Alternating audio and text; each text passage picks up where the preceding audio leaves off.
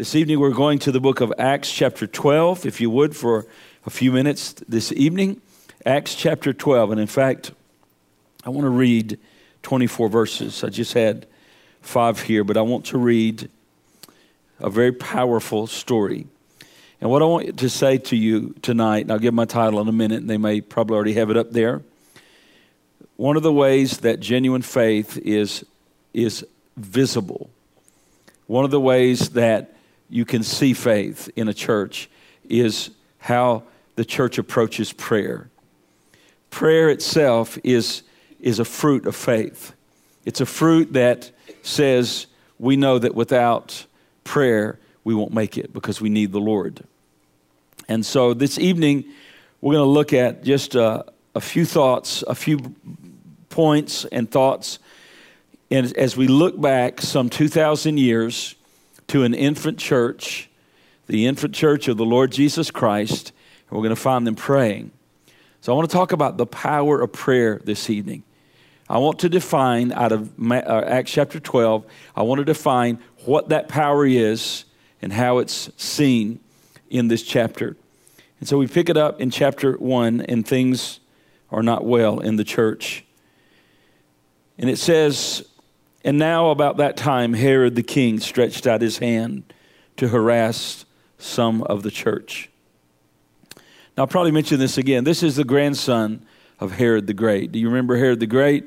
He was the one that tried to kill Jesus. He was the one that Joseph had a dream, and he said, "Take the child, Jesus, take him to Egypt because Herod is trying to take his life." Herod the Great, this gentleman's grandfather, Herod the Great, was the one that Jeremiah prophesied and said there's weeping in Ramah because of Rachel's children were not. And it was Herod the Great that that killed the little boys. This is his grandson. And an apple doesn't fall far from the tree, does it? But notice this. Then, verse 2, he killed James, the brother of John, with the sword.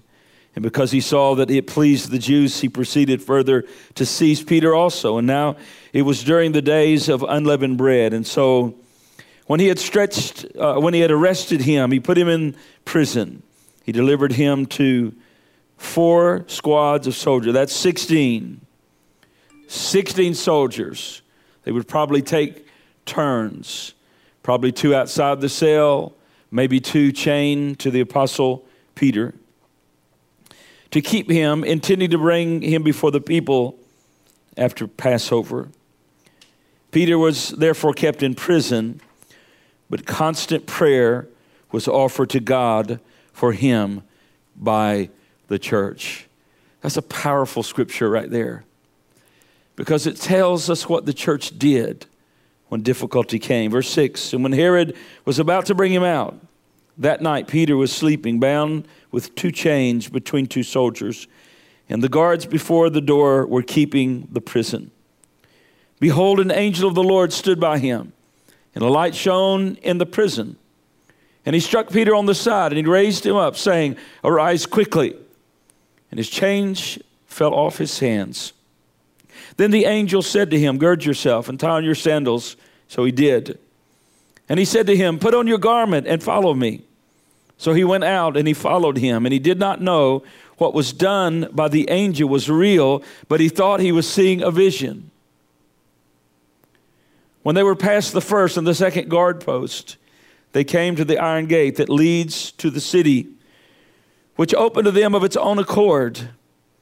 And they went out, and they went down one street, and immediately the angel departed from him. And when Peter had come to himself, he said, 'Now I know for certain that the Lord has sent his angel and has delivered me from the hand of Herod and from all the expectation of the Jewish people.'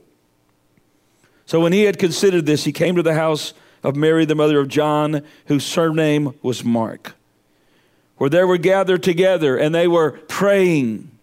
And Peter knocked on the gate, the door of the gate, and the girl named Rhoda, there's her 15 minutes of fame, and she messed it up, didn't she? If you're going to get 15 minutes, at least do something with it. And Rhoda came to answer. When she recognized Peter's voice, Because of her gladness, she did not open the gate, but ran and announced that Peter stood before the gate. And they said to her, "You are beside yourself." Yet she kept insisting that it was so. So they said, "It is an angel." And Peter continued knocking. Here's the apostle. He's waiting. And they opened the door and they saw him and they were astonished. But motioning to them with his hand to keep silent, he declared to them how the Lord had brought him out of the prison. And he said, "Go and tell these things to James." Now, he's already mentioned to James that was killed. That James is James, the son of Zebedee, the brother of John. This is James, the half-brother of our Lord here, the leader of the church at Jerusalem. And he says, "Go tell James." And he departed and he went to another place. And as soon as it was day, there was no small stir among the soldiers about what had become of Peter. And when Herod had searched for him and did not find him, they examined the guards and commanded that they should be put to death. And he went down from Judea to Caesarea and stayed there. And now Herod had been very angry with the people of Tyre and Sidon. But they came with one accord, and having made Blastus, the king's personal aide, their friend, asked for peace because the country was supplied food by the king's country. So on a set day, Herod, arrayed in royal apparel, Josephus said he had a garment of silver, royal apparel. He sat on the throne and he gave an oration. And the people kept shouting, "The voice of a God and not of a man. The voice of a God, not of a man."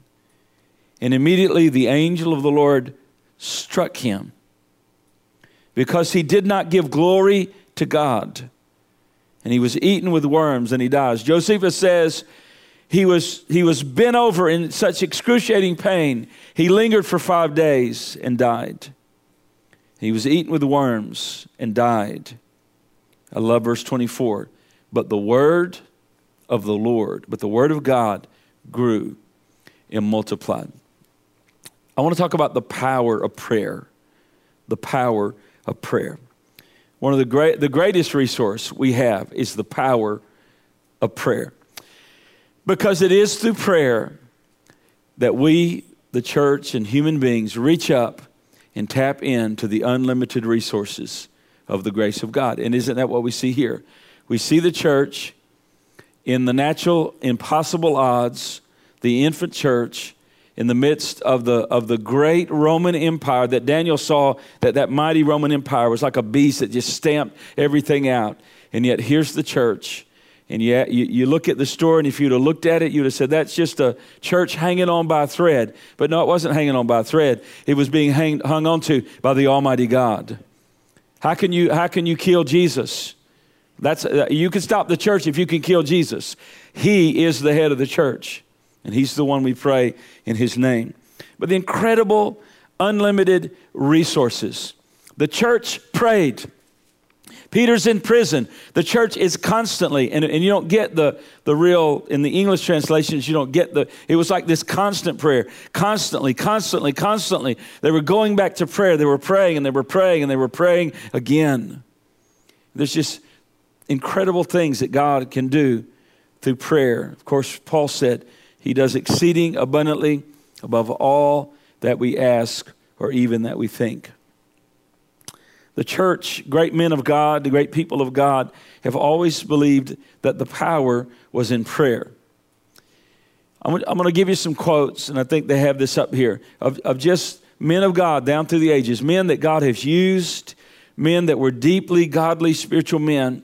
Here's what they said about prayer. Ian Bounds says this: prayer is God's plan to supply man's great and continuous need with God's great and continuous abundance. In another place he said in one of his writings, prayer breaks all bars. It dissolves all chains. It opens its prisons, all prisons.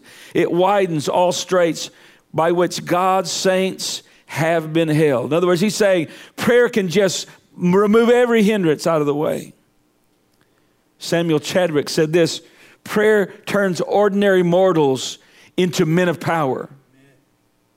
It brings power, it brings fire, it brings rain, it brings life, it brings God. And that's what happened in Acts 12. God came on the scene and everything began to change. when people really begin to pray, God's people. Reuben Torrey said this: prayer is the key that unlocks all the storehouses of God's infinite grace and power. It's through prayer, desperate prayer. And then David Jeremiah said this: prayer is the way you defeat the devil, reach the lost, restore the backslider, strengthen the saint, send the missionary out, cure the sick, accomplish the impossible, and know the will of God. What about Charles Spurgeon? Here's what he said about prayer. The power of prayer can never be overstated, he said, or overrated. They who cannot serve God by preaching need not regret. If a man can but pray, he can do anything. He knows how to overcome with God in prayer. He who knows how to overcome with God in prayer has heaven and earth at his disposal. See, these are the people down through the age and in some modern, in our own day, that are still alive, that know where the power is. The power is in prayer. Early church knew that power. They knew that power. They knew the power was in wholeheartedly pouring out their soul to God. Acts 2 tells us what they did. They devoted themselves, to the apostles' teaching, to fellowship, to the breaking of bread, and prayer. They devoted themselves to it. See, it wasn't like the flashlight that's in the drawer to the New Testament church. It wasn't like, I have the flashlight, I leave it in the drawer, but when the lights go out, the storms come, electricity goes out, I'm rushing and frantically looking for the flashlight. And a lot of people treat prayer like that. A lot of churches treat prayer like that. During a crisis moment, they get excited. That was not the way the New Testament church treated prayer. Yes, in Acts 12, it's a crisis moment, but they didn't live for crisis moments. It says here in Acts 2, they devoted themselves to prayer. So what is the power of prayer? How do we see it in Acts chapter 12? We got a picture of it here. We have a picture of the power of prayer. We have a picture of the church facing great difficulty. What are they going to do? Call their Roman senator? They had no rights. No, we have it. Acts 12:5. Peter was put in prison, but the church constantly gave itself to prayer. Let me tell you what the power of prayer is. Number one, the power of prayer is the power to sustain the church in suffering. Now, we're one of the only places, there's others, but not a lot, that really don't suffer. This last week, a minister was beheaded by Boko Haram in Africa. He wouldn't announce Jesus. This is last week. I'm not talking about 2,000 years ago. I'm saying last week. I watched the video, not the video of a beheading, but I watched the video a couple weeks before he was beheaded, and he was saying, "Pray for me." And because he would not denounce Jesus. Now think about this. Prayer, the power of prayer is the power to sustain us in seasons of suffering. Now, you look at this church and we read it impassioned. We read it impassioned. One of their ministers had just been killed with a sword. One of their ministers had just been martyred. What do you think? They went out to Pizza Hut afterwards?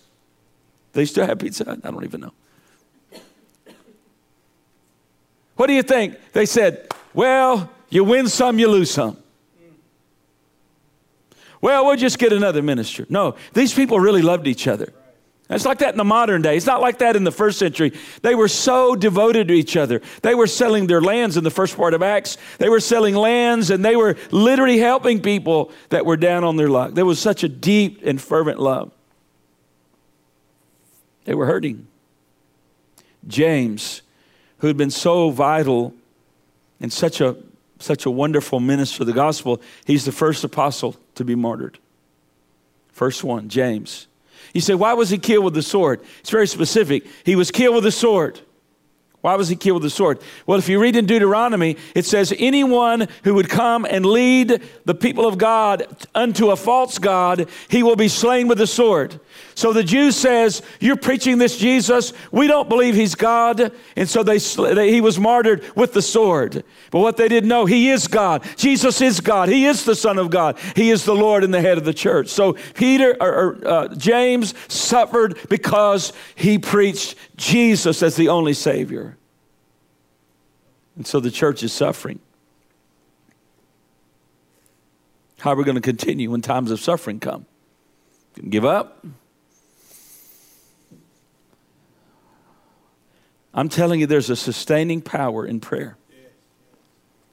I wish I had about an hour to do all this, but I'm just going to listen to what Paul prayed in Colossians 1, verse 9.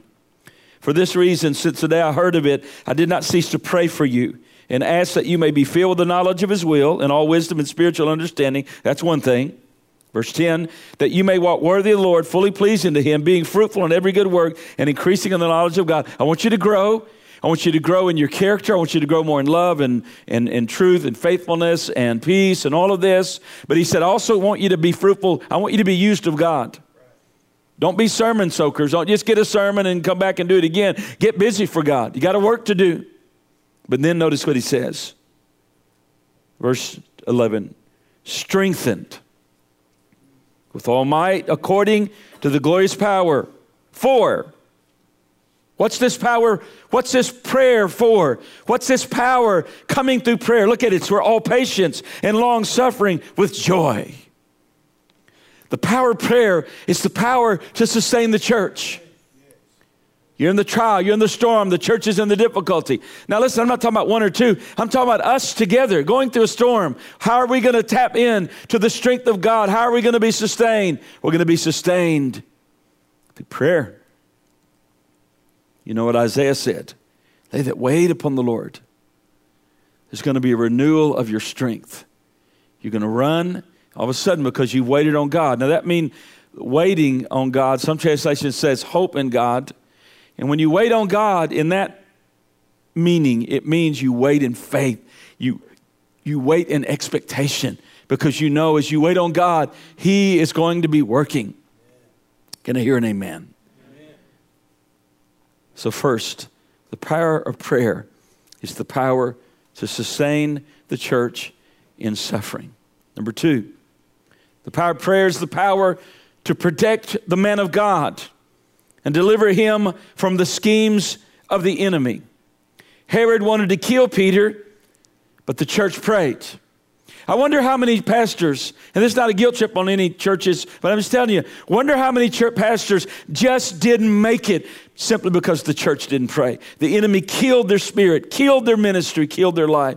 He couldn't do it anymore, and his health broke or his spirit broke. That story's been told 1,000,000 times. Seen it with my own eyes. Why is one martyred and another delivered? And that is something no one can answer because the secret things belong to the Lord. James is slain with a sword. Peter has an angel show up and deliver him, and he gets out. You don't know. It's a mystery. But what we do know is this, that it takes faith for both. It takes faith in all these things, not delivered out of them, in them, in the prison, in the lion's den, in the storm, in the jail, in the pain, in the hurt, right there, right now, more than a conqueror. It takes faith to do that. But it also takes faith to say, God, I'm believing these doors are coming open. Amen. You ever notice that? We always think it's faith just for the miraculous. But I heard a man years ago preach a sermon, and believe it or not, he preached the whole sermon, and he used the entire book of Hebrews. Hebrews 11 in one sermon. I don't know how he did that. Sometimes I can't get past verse 1, you know.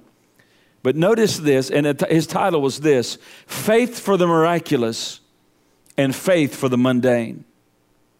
And what he meant was not mundane life, but faith for the miraculous when the giant is slain. But he also talked about faith when you have to go through the fire. Now notice it. It takes faith for both. Hebrews 11 verse 30. And by faith the walls of Jericho fell down after they encircled them for 7 days. By faith Rahab the harlot did not perish with those who didn't believe, for she received the spies with peace. And what more shall we say? For the time would fail me to tell you of Gideon, Barak, Samson, Jephthah, and David, and Samuel, and the prophets, who through faith subdued kingdoms, worked righteousness, obtained promises, stopped the mouths of the lion, quenched the violence of fire, escaped the edge of the sword, out of weakness were made strong, and became valiant in battle, and turned to flight the armies of the enemy. Women received their dead to life again. And you go, yeah, I want to be in that group. But notice this. Same chapter of faith. Others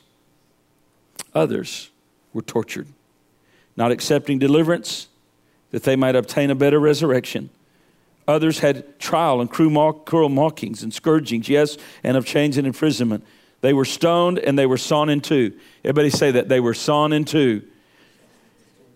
Scholars believe that was Isaiah, the great prophet Isaiah, who said, who's believed our report? To whom has the arm of the Lord been revealed?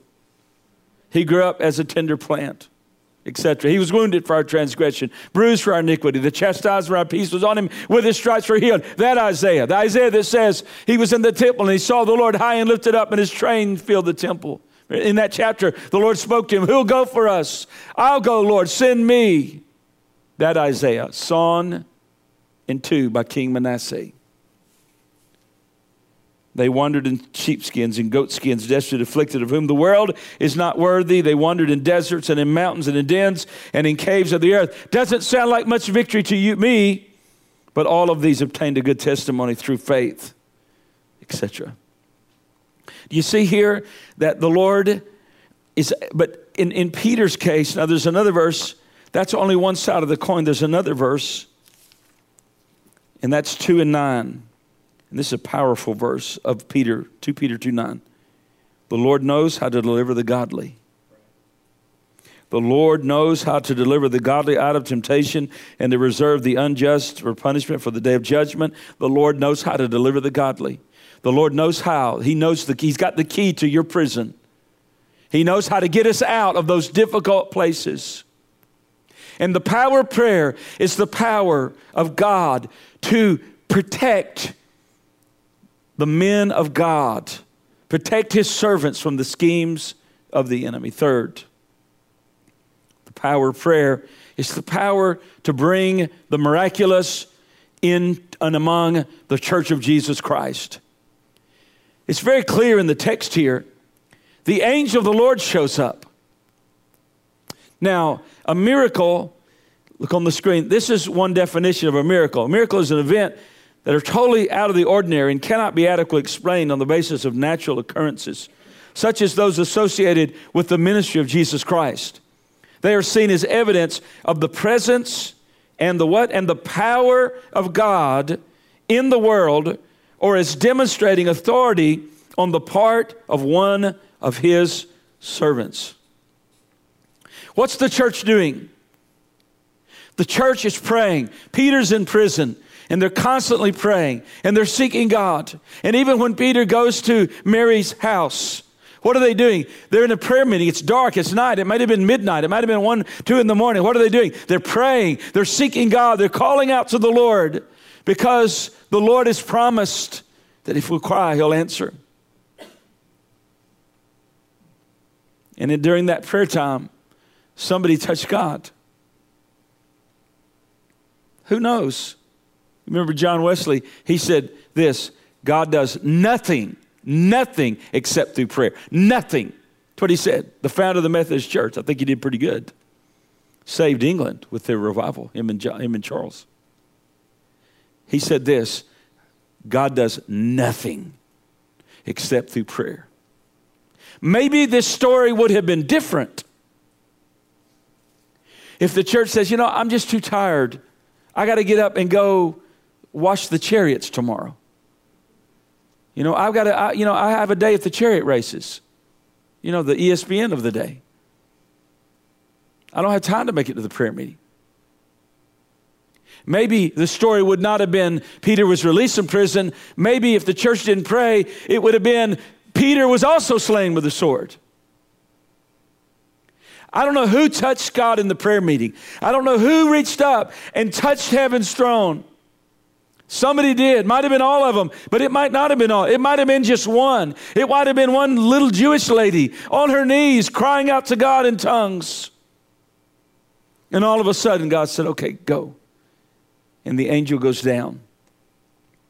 And I remind you that prayer is the power to bring in the miraculous. You know why there's not power in so many churches? There's no real prayer going on. It's the hardest thing in the world to get God's people to come and pray. But it has the greatest rewards. Everything changes when we touch God. Angels are supernatural beings. Hebrews 1:14 said they're sent to minister to us who are the heirs of salvation. The psalmist says that they'll give his angels charge over you. And remember what Daniel 3,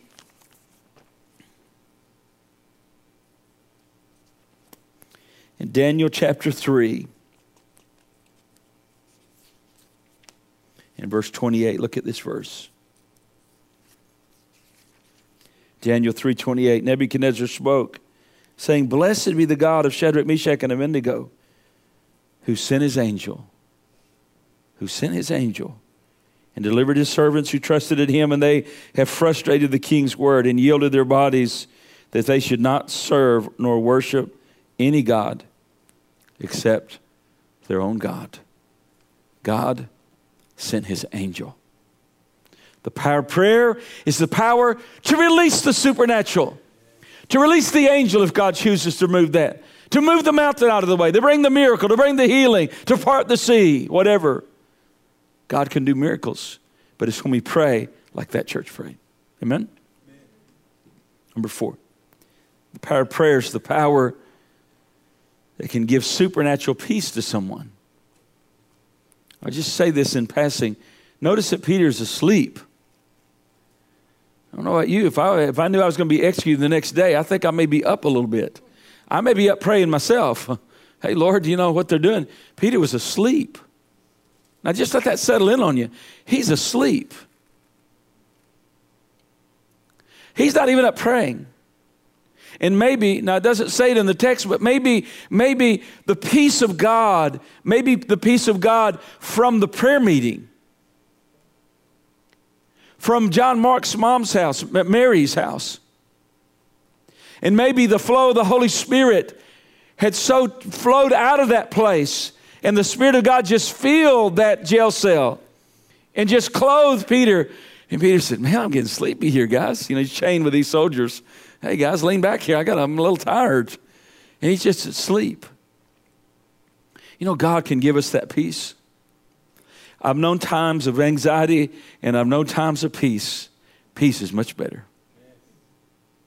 And you know this verse, we'll quote it again. May it be real to your heart. Don't worry about anything, but in everything through prayer and supplication with thanksgiving, let your requests be made known to God. Then, after you touch God, after the throne of God has been touched, then the peace of God which passes all understanding will guard your heart and your minds through Christ Jesus. And I'll just, in a passing comment, Isaiah said, he keeps those in perfect peace whose minds are stayed on thee. So what's perfect peace? Perfect peace is all the peace you need for your storm. Perfect peace is that peace that's greater than anxiety. It's greater than problems. It's greater than the devil and all his fears. You see, it's all that you need. It's all the peace you need that in your prison to just say, I'm just going to go to sleep, man. I'll stay up and let the devil worship. I need some shut-eye here. How many know we serve that God of supernatural peace? Right. Number 5. The power of prayer is the power to enable us to remain courageous in the face of threat. Now let me touch on this briefly. It's the power to remain courageous in the face of the threats of the enemy. I mean, we're talking about people, these preachers right here, take away our tax. The government's going to take away our tax deal. Well, I think it should remain because we're taxed to death. And we're all taxed. I looked at what I paid in taxes. I was like, whew, on the way here, I got it on property tax, all that. I got it just as I pulled it out of my mailbox as I was on the way here. And I thought, I better put that down because I'm losing the victory here real quick. And we're talking about that. Are you kidding me? We're talking about these people are being murdered and martyred. I mean, think about this. Here's this little infant church, and James has been martyred. Peter's in prison. And yet here's this church. And they're courageously pressing in. They're saying, we're not going to give up. The enemy cannot stop. Even if we have to give our lives, we'll not flinch. Remember what Philippians 1:28 says? That Paul said this, not in any way terrified of our enemies. When we face our enemies, not in any way terrified. Not in any way backing up. Not in any way compromising. And that to the enemy is a sign of their destruction. When we have such a confidence in God, it puts them under condemnation. These people believe what they're saying. These people believe what they're saying. What do we have? God has not given us a spirit of fear, but of power and of love and of a sound mind. That word power in 2 Timothy 1:6-7, that word power is supernatural power. It's this dunamis power. It's the power in action. It's the ability of God that whatever you need, the Holy Spirit can bring to you. Love is that supernatural love. It's that agape love. It's not phileo. It's not serago, but it is agape love. It is God's love. It's supernatural love. He can pour that in our heart, and it's poured out by the Holy Spirit. But then he said, I've given you a sound mind. And what that means is a mind that is unpanicked. A mind that is unpanicked. You ever been afraid and you get that panic, that fight or flight kind of deal? It's the opposite of that. You're in the battle, but you're not panicked. Your mind's not racing. You're not throwing up your hands. I don't know what to do. You're strong, and that's what it means. A sound mind, a mind that is not panicked. The power of prayer is the power to enable us to remain courageous in the face of threat. Number 6, 2 more. Number 6, the power of prayer is the power to reverse what the enemy has done. It's the power to reverse the schemes of the enemy. It's the power that God can take the circumstance and turn the curse and turn it around to the blessing because of the intercessory prayer of God's people. Psalmist says this, glorify the Lord with me and let us exalt his name together. This is what the psalmist said. I sought the Lord and he answered me and he delivered me from all my fears. He turned it around. You see that? He turned it around. Just an illustration, biblical illustration. John 5:5-9. One was there who had who was invalid for 38 years. 38 years. Can you imagine dealing with something 38 years? An invalid for 38 years. And if you look in the natural, I'm sure they said, there's no hope for this guy. He's lived that way. He's going to die that way. But when Jesus saw him lying there, he learned that he'd been in that condition for a long time. He asked him, do you want to get well? Isn't that an interesting question? Sir, the invalid replied, I do not have anyone to help me into the pool when the water's stirred. When I'm trying to get in, someone else goes ahead of me. Then Jesus just said to him, get up, get up. Pick up your mat and walk. And once the man was cured, he picked up his mat and he walked. How many of Jesus can turn anything around? The power of prayer is the power to turn the schemes of the enemy around. And Herod says, I've got a plan. And my plan is I've taken James out. Well, he only took James out because God allowed him to take James out. No child of God, no man of God is at the mercy of the devil. I can tell you, I can promise you that. God may allow suffering, but it's the Lord allowing it. And then Herod said in his evil mind, he said, now I'm going to do this. He not only had a plan for James, he's got a future plan of evil to take out the apostle. But the church was praying. Constant prayer. And God said, no, sir. You're not going to do that because I have another plan. I have a turnaround plan.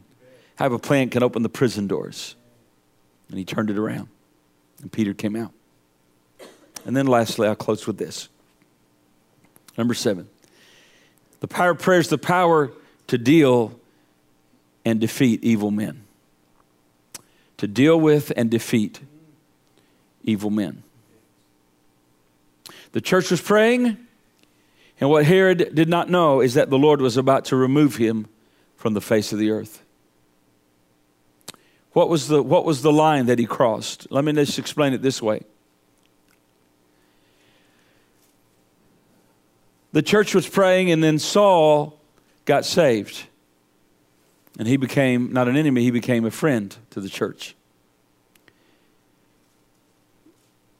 But God, in his sovereign choice, saw something else in this man. And he crossed the line of blasphemy. Apparently, he blasphemed the Holy Spirit. He blasphemed God. It says it's kind of a veiled statement. He didn't give glory to God. So what does that mean?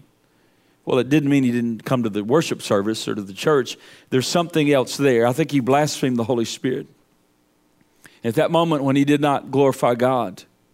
I heard someone preach a sermon years ago on the blasphemy of the Holy Spirit. And he said he'd never seen anyone blaspheme the Holy Spirit that lived long. And all of a sudden, the church is praying. And God dealt with this enemy, this evil man. The Lord took him off the face of the earth. The Lord smote him. The Lord sent his angel to smote him. And the worms ate his insides. Excruciating pain. I've read about this. I forget. I'd read some things on this. Josephus, as I said, has some stuff on this. But there's been evil men like Herod the Great, like this Herod, his grandson, Herod Antipas, Haman. There's been Nero's. And I close with this book, this psalm. I'll read this psalm. Psalm 37 in verse 34. Psalm 37, verse 34. And it reads like this.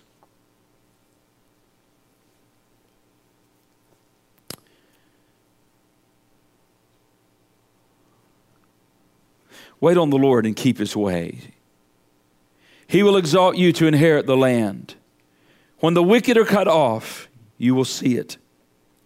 I have seen the wicked. I've seen the wicked in great power, spreading himself like a native green tree. Yet he passed away, and behold, he was no more. Indeed, I sought for him, but he could not be found. Mark the blameless man. Mark, you didn't know you're a blameless man, did you? Mark the blameless man. Mark the blameless man, and observe the upright, for the future of that man is peace. But the transgressors shall be destroyed together. The future of the wicked shall be cut off. But the salvation of the righteous is from the Lord. He is their strength in the time of trouble. The Lord shall help them and deliver them. He shall deliver them and the wicked from the wicked and save them, because they trust in him. I want you to stand. If you would please just stand. Let's stand. If you could just play something. Let's pray a minute here. Let's pray for a few minutes here. Thank you, Lord. Let's enter prayer time. Father, right now we come into your presence. We thank you, Lord, that the power of prayer is the power of the church.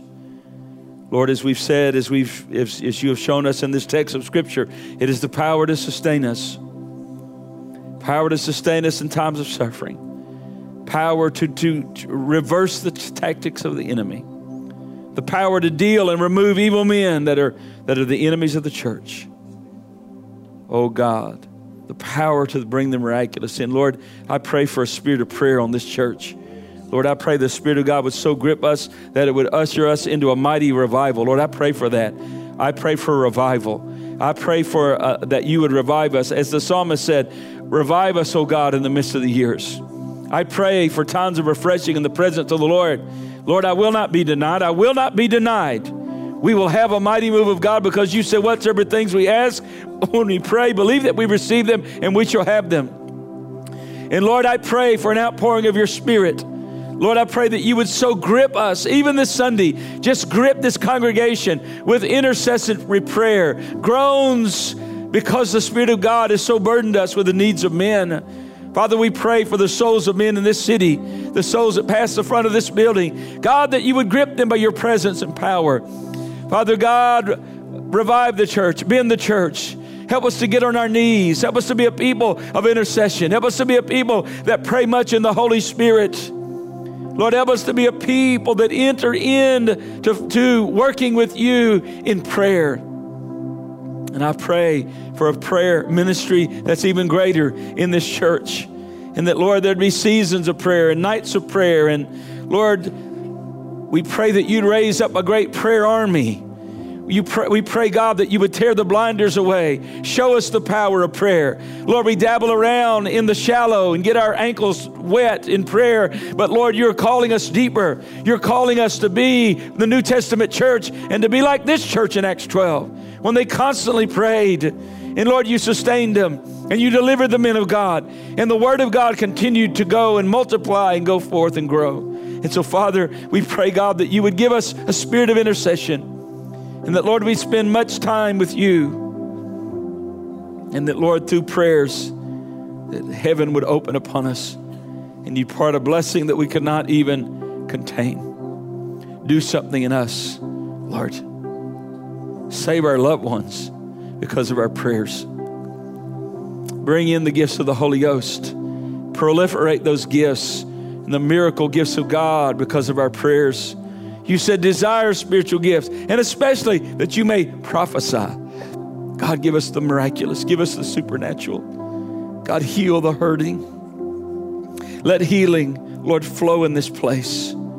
As we come together every time and we worship, let there be an anointing that just grips people. Father, I thank you.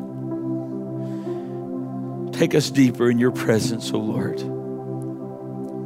Lord, we know that your word declares that Jesus would go early in the morning and he would find a solitary place. And Lord, we know that the inference is that he went and found it again and again and again. It wasn't once and done, but he would often, constantly go and pray. And Lord, we must do the same if we will see your glory. Lord, the price for revival is not on the bargain table, but we're always going to pay full price. And so, Lord, speak to our hearts. May you build this church. Thank you for the new life that you're giving us. You're going to give us a new building very soon, and I want you to fill it up. Give us revival. Give us revival. Would you just take a moment, ask God, ask him to pour out his presence, pour out the baptism of the Holy Spirit. God, so many in our church may not have the baptism, but we want them to have it, and you want them to have it. And so, God, pour out your divine Spirit. Let it give us a new Pentecost. Give us a new Pentecost, Lord. Give us a new Pentecost. For it's not by might, church, it's not by power, but it's by my Spirit, says the Lord. Far too long you've sought to do in the flesh and in the natural and in your humanness what cannot be done, what can only be accomplished in the Spirit of God, can only be accomplished by power being poured out from on high. I remind you, it's not by might, nor is it by power, but it's by my Spirit, says the Lord. By my Spirit, says the Lord. Thank you, Father. Thank you, Father. Now I want you to lift your hands. And just as we conclude this time, just bless his name. Just lift up the name of Jesus. Whatever you want to say to him, that's fine. We bless thy name, Lord. We thank you for your mercies. Thank you for your grace. Sholebededeo sarabashatarabasata. Shekarabasandalaba yedededebosoto. God's going to stir up your prayer tongue. God's going to anoint you with a new prayer tongue. It's going to become more powerful and more fluent and more often. Fill your people with a new tongue, Lord, a tongue of praise, a tongue of prayer, a tongue of intercession. The Spirit of God helping our weaknesses with groanings which can't even be uttered. Oh, Lord God, give us your help. Give us your supply. Thank you for your grace. Thank you for your grace. Let me conclude in prayer because I know your kids are waiting. Lord, as we conclude this time this evening, thank you once again. What a privilege it is to worship you with your people. Thank you for the times of prayer, because this is a house of prayer. But also, Father, what a privilege it is to open your eternal word and speak it to your people. As feeble as it is from these lips, Lord, it is your eternal word, and we are honored that we could hear it tonight. Father, I pray that the supernatural would be manifest. The greater works of the Holy Spirit would be manifest in this church. Build this church by your supernatural grace, not by personality, not by slick promotion, not by human ingenuity and cleverness. Build this church with the glorious yet simple preaching of the gospel, fervent prayer, abundant, unwavering faith, deep commitment, and deep love. Father, I pray that you would build this work. Bring young people in, because we believe that young people are hungry to experience the power of the Holy Spirit. Thank you for these young people, Lord, that had a prayer meeting this morning at 6 o'clock. Lord, thank you for these kids that gathered in this sanctuary at 6 o'clock. Lord, I pray that you would pour that prayer spirit on them. Do something great among the young adults and teenagers of this church. Thank you. Bless Pastor Reese and Maddie. I pray, Lord, that you would use him to influence these kids. Bless him, Lord, as he's in the school system and minister to many, 60, 70 kids this week. Lord, use Brother Reese. Let your gospel go forth, oh God. And we ask this in Jesus' precious name. Amen. Hallelujah. Love each of you. Thank you for being out, even on a rainy night.